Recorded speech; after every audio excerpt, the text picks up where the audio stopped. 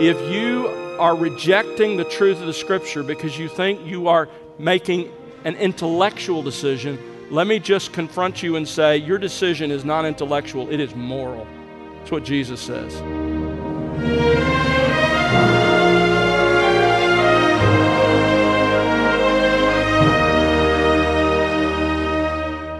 Welcome to The Word Unleashed with Tom Pennington. Tom is pastor-teacher at Countryside Bible Church in Southlake, Texas. What is the testimony of Jesus Christ as it relates to knowledge and truth? Hello, I'm Bill Wright, and today Tom continues his current series, Recovering a Lost Legacy. Jesus Christ believed in absolute truth. He affirmed both the Old Testament and His own words are true. And at the same time, Jesus affirmed that truth can be comprehended. In other words, Jesus taught the standard of truth and was fully confident His people would be able to understand it. In today's message, Tom will continue to show Christ's own testimony that the Old and New Testaments contain the record of God's actual words, and in those words are the truths He intends to communicate to the world. What an encouraging and comforting reality. Let's join Tom now as he opens God's Word here on The Word Unleashed. The Emmaus Road disciples are reporting to the other disciples what they experienced. Verse 36, while they were telling these things, Jesus Himself stood in their midst, but they were startled and frightened and thought they were seeing a spirit. He said to them, "Why are you troubled, and why do doubts arise in your hearts?" You see, they were doubting their senses. They were doubting the reality of what they were observing and noting. And Jesus says, don't. Notice what He says in verse 39. "See my hands and my feet, that it is I myself. Touch me and see, for a spirit does not have flesh and bones, as you see that I have." And when He had said this, He showed them His hands and His feet. While they still could not believe it because of their joy and amazement, He said to them, "Have you anything here to eat?" They gave Him a piece of a broiled fish, and He took it and ate it before them. You see, what Jesus is saying is, certainly any individual can lose touch with reality, but normal human beings in the normal function of life, Jesus says, can trust their senses and their observations, their touch, what they see, what they hear. Now, why is this important? Because it means that normally when you read the Scripture and the words you read in Scripture, you are not imagining. You don't have to distrust your senses. You're reading the words you think you're reading. Again, that seems obvious, but not with postmodernism. Jesus affirms the basic reliability of sense perception. He also affirms the foundational laws of logic. Robert Raymond writes, "Christians believe that their God is rational. That is, He is logical. This means that He speaks in a way that indicates that the laws of logic are laws of thought," listen to this, "original with and intrinsic to Himself." God doesn't contradict, He's not irrational. So let me just give you two laws of logic that Jesus clearly affirms that fly in the face of postmodernism. First of all, Jesus affirms the law of non-contradiction. That is, that a proposition and its denial cannot both be true. You can't have this proposition and its denial and say, well, it's all true. Formally stated, it's stated like this: A cannot be A and non-A at the same time and in the same relationship. Jesus said in John 14:6, "I am the truth. No one comes to the Father but through me." Put even more succinctly, 1 John 2:21 says, "No lie is of the truth." No lie is of the truth. In other words, contradictory propositions can't both be true. That's what the world tells us. But Jesus affirms that's not possible. He also affirms the law of the excluded middle. A proposition is either true or false. A moral proposition cannot be both true and false, and there's no middle between true and false. John 8:44, Jesus expresses it this way. He says, "The devil does not stand in the truth because there's no truth in him. Whenever he speaks a lie, he speaks of his own nature, for he is a liar and the father of lies. The point is, it's true or it's error. It's truth or error. It's true or it's a lie. He denies that middle between the two. Now, again, those seem like they should be obvious, and for most of us, we work in a real world where we affirm those things, but the philosophers deny them. Jesus affirms them. Let's move on. Secondly, Jesus affirms that language is fully capable of expressing truth from one mind to another. John 8:26, the things which I heard from God, these I speak to the world. He says, I heard what God communicated to me, and I have now spoken that to you. John 12:49, I did not speak on my own initiative, but the Father himself who sent me has given me a commandment as to what to say and what to speak. And Jesus is implying, that's what I've spoken. You've heard me, you understood that. Language can, in fact, express truth from one mind to another, whether it's from the mind of God to Christ or whether it's from Christ to those who heard him. Robert Raymond writes this, every theory that would endorse the idea that literal truth cannot be revealed or communicated propositionally from God to man because language per se is incapable of such is ultimately attack against Jesus Christ. For in the days of his flesh, Jesus Christ taught the multitudes using the known languages of Aramaic and Greek, claiming as he did so that he was imparting eternal truth. End quote. Number 3, Jesus affirms that God has revealed his absolute truth to us through human agents, language, and propositions. You see, the Old Testament clearly stated about the Word of God points such as this. Psalm 119:89, forever, O Lord, your word is settled or stands firm in heaven. Psalm 119:160, the sum of your word is truth. When you look at all of Scripture, it is truth, and every one of your righteous ordinances is everlasting. So whether you're looking at a specific ordinance of God, a specific statement of God, or whether you're looking at the sum total of them, it's truth. That's what Jesus affirmed. He affirmed it of the Old Testament Scripture. One of my favorite passages is Matthew 5, where in the Sermon on the Mount, Jesus talks about the Old Testament in verses 17 and 18. He says, do not think that I came to abolish the law or the prophets. I did not come to abolish, but to fulfill. For truly I say to you, until heaven and earth pass away, not the smallest Hebrew letter, not the smallest pen stroke shall pass from the law until all is accomplished. Law and the prophets was Jewish shorthand for the entire Hebrew Scriptures, what we call the Old Testament, the 39 books that make up our Old Testament. And Jesus says that body of writing will be accomplished. It's entirely true to the smallest Hebrew letter that looks like our apostrophe, and even to the smallest pen stroke that distinguishes one letter from another. Think of our capital O in English and our capital Q. Those are distinguished by just a little squiggly line at the bottom. That's the kind of thing he's talking about in Hebrew. It's entirely true down to the last pen stroke. Christ often affirmed the Old Testament canon's truth claims. He always called the Old Testament the Word of God. In John 10:35, he says, the Scripture, the holy writings cannot be broken. By the way, in context, his argument there is based on one word from the Hebrew Old Testament, the word God's.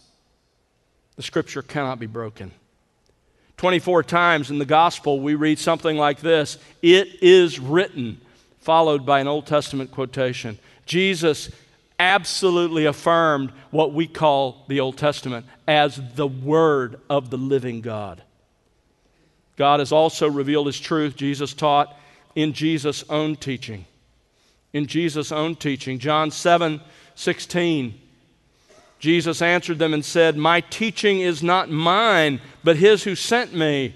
John 8:40, you are seeking to kill me. Listen to this. A man who has told you the truth which I heard from God. John 17:14, Jesus is praying in his high priestly prayer, and he says, Father, I have given my disciples your word. And I love John 18:37. He's before Pilate, and Jesus says this, for this I have been born, and for this I have come into the world to testify to the truth. Everyone who is of the truth hears my voice. Jesus affirmed that God had revealed himself through his own teaching. Thirdly, also in the apostles' writings.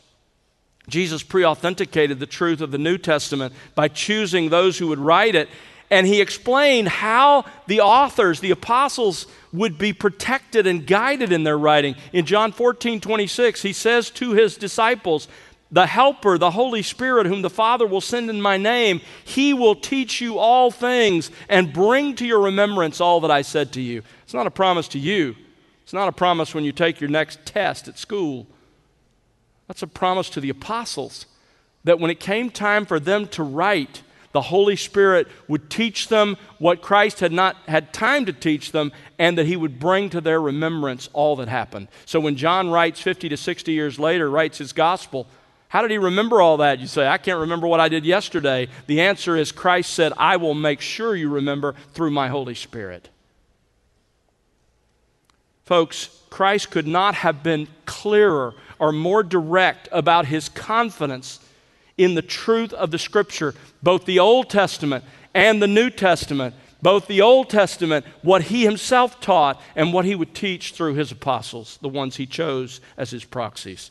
To reject the truthfulness of Scripture is to reject the testimony of Christ himself.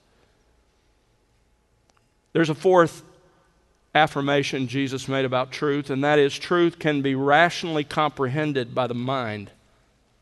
Again, that seems pretty obvious to us, but it's not obvious in a postmodern world. Jesus affirmed this in Matthew 12, verses 3 and 5. He says to the religious leaders of Israel, have you not read? He uses that same expression 7 times in the Gospels, rebuking them. Jesus, in saying that, is calling for a straightforward, rational, grammatical, historical interpretation of the Scripture. He says, you can understand this. Read it. You should be able to get it. In Luke 24:25, he said to his disciples, particularly to the Emmaus Road disciples, O foolish men and slow of heart to believe in all the prophets have spoken. Jesus says the problem is not what you understand. The problem is not believing what you understand. So the truth of God's Word can be comprehended and understood by the use of the mind. Number 5, the truth propositions in Scripture have only one meaning, the author's intended meaning. Matthew 22:29, Jesus said, you are mistaken, not understanding the Scriptures. Jesus said, you have misunderstood what the Scripture writer intended to communicate. In saying that, he was affirming that a passage has one meaning, that meaning is the author's, and that single truth can be understood. In John 5:39, he says, you search the Scriptures because you think that in them you have eternal life. It is these that testify about me. Jesus told them, listen, in your search of the Scriptures, you have missed the intention of the biblical authors. And in so doing, you've missed the Scripture itself. He was affirming that the meaning is the author's meaning. In John 20, verses 30 and 31, John says, there are a lot of things Jesus did I didn't write about, but these have been written so that you may believe that Jesus is the Messiah, the Son of God, and that believing you might have life in his name. John says, I've selected this material with one purpose in mind, and I expect you to be able to understand and get that purpose. Now, where did John the Apostle get such a non-postmodern idea of truth? The answer is from our Lord himself. There are a lot of other scriptures I would like to call your attention, but in the interest of time, go to 2 Peter chapter 3. 2 Peter chapter 3, verses 15 and 16. Peter says this. Notice what he writes. In all of Paul's letters are some things hard to understand, which the untaught and the unstable distort, as they do also the rest of the Scriptures to their own destruction. Do you see what Peter is arguing there? He's arguing that Paul's letters are to be interpreted in keeping with authorial intent. The community doesn't decide what Paul means. You don't decide what Paul means. Our job is to figure out what Paul means. To come to any conclusion other than what Paul intended is to distort the Scripture and to invite the destruction of our souls. So folks, the truth propositions revealed in Scripture have only one meaning, and that meaning flows from authorial intent. Number 6, we can be certain of the one true meaning God intended to communicate. And again, this flies in the face of postmodernism. You don't have to wonder, you don't have to guess. We can be certain of the one true meaning of a given passage, especially when it comes to the essential doctrines of the Christian faith. Jesus made it clear that we can be certain about the meaning of propositional truth. Turn to John chapter 7. John chapter 7, verse 14. But when it was now the midst of the feast, Jesus went up into the temple and began to teach. The Jews then were astonished, saying, "How has this man become learned, having never been formally educated in the schools of the rabbis?" Jesus answered them and said, "My teaching is not mine, but his who sent me." That's the source of my teaching. And then notice what he says in verse 17. If anyone is willing to do God's will, in other words, if someone is morally willing to do whatever God says, he will know of the teaching, whether it is of God or whether I speak from myself. You know what Jesus is saying? He's saying that unbelievers don't believe because they are morally unwilling to do God's will, so they reject its truth claims. Those who are morally willing are guided into the affirmation of the truth. That's what Jesus is saying. Let me say to you, if you are rejecting the truth of the Scripture because you think you are making an intellectual decision, let me just confront you and say your decision is not intellectual, it is moral. That's what Jesus says. Look at chapter 8.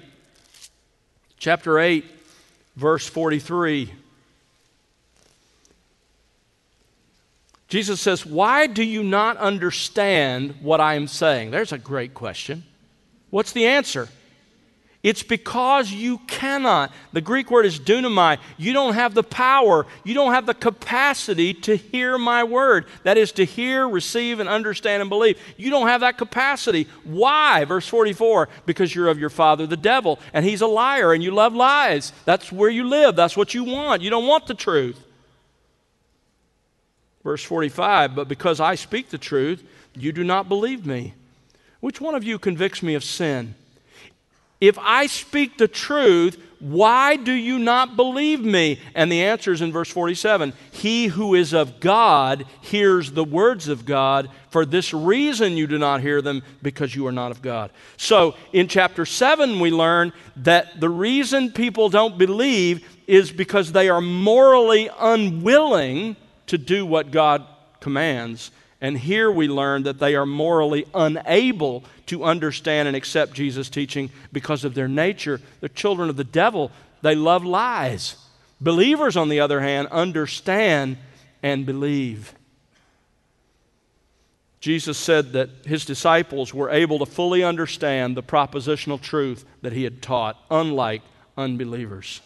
Now, let me just wrap it up this way. Postmodernism's approach to truth, as I've surveyed it with you, as I've looked at what Jesus has taught, postmodernism's approach to truth has 4 huge problems. Number 1, it's contrary to the clear teaching of Christ and the rest of the Scripture.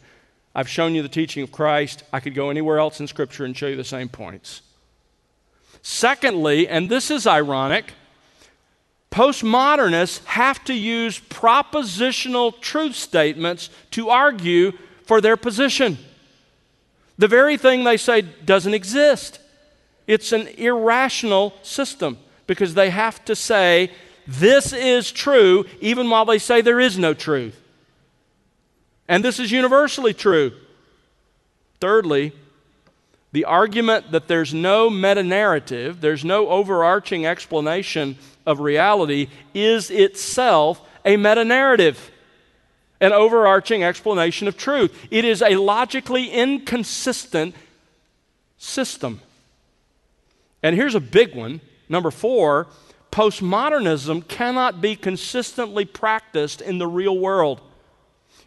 No postmodernist wants his employment contract to be interpreted by the reader or by the community.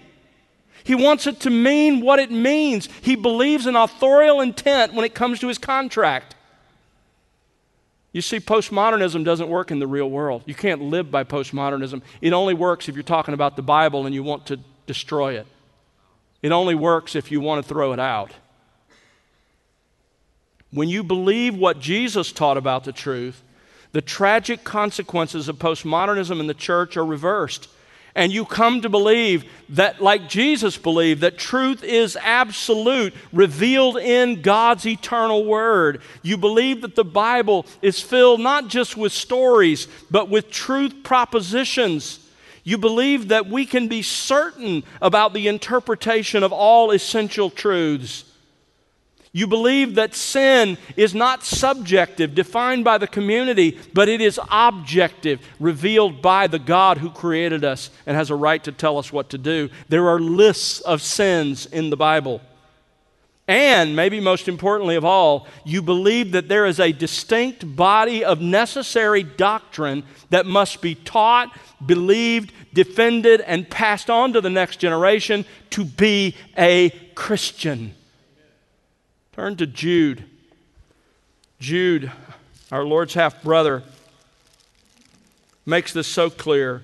Jude, verse 3, "Beloved, while I was making every effort to write you about our common salvation, I felt the necessity to write to you, appealing that you contend earnestly, fight for the faith which was once for all handed down to the saints." There is a body of doctrine that must be believed to be a Christian. Fight for it, defend it, and don't be surprised when there are people that attack it, even who claim to be Christian or claim to be biblical scholars. Verse 4, "For certain persons have crept in unnoticed, those who were long beforehand marked out for this condemnation, ungodly persons who turn the grace of our God into licentiousness and deny our only Master and Lord, Jesus Christ." Beware. Postmodernism and so many other isms that exist are out to undermine the truth of God because they come from Satan, the arch enemy of God, and they want to do everything they can to undermine your faith. So here's the question. Are you going to believe some scholar on the internet, some guy who wrote a book who can't get his own life together? Or are you going to put your life and eternity in the hands of Jesus Christ, the only person in the history of humanity who's worthy of your trust? That's what it comes down to. I hope your affirmation is of Christ the Lord. Let's pray together.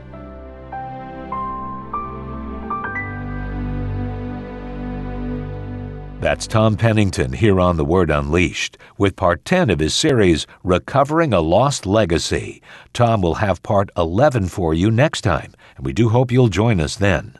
But Tom, what are a few practical ways we as believers can pursue the truths in the Bible? You know, it starts by affirming about the Scripture what our Lord Jesus affirmed. And that is that it contains the very Word of God Himself. It is the product of His breath, as the words I'm speaking now are the product of mine. And then I think it comes back to putting forth the effort, maximum effort, to study, understand, meditate on the Scripture. You also need to find a biblical church, a church that truly teaches God's Word. And at a personal level, begin a Bible reading plan and ask the Spirit of God to really help you understand the Scripture. And finally, embrace and believe and obey the truth that you find. Give your life to understanding and obeying the words of God. Thanks, Tom.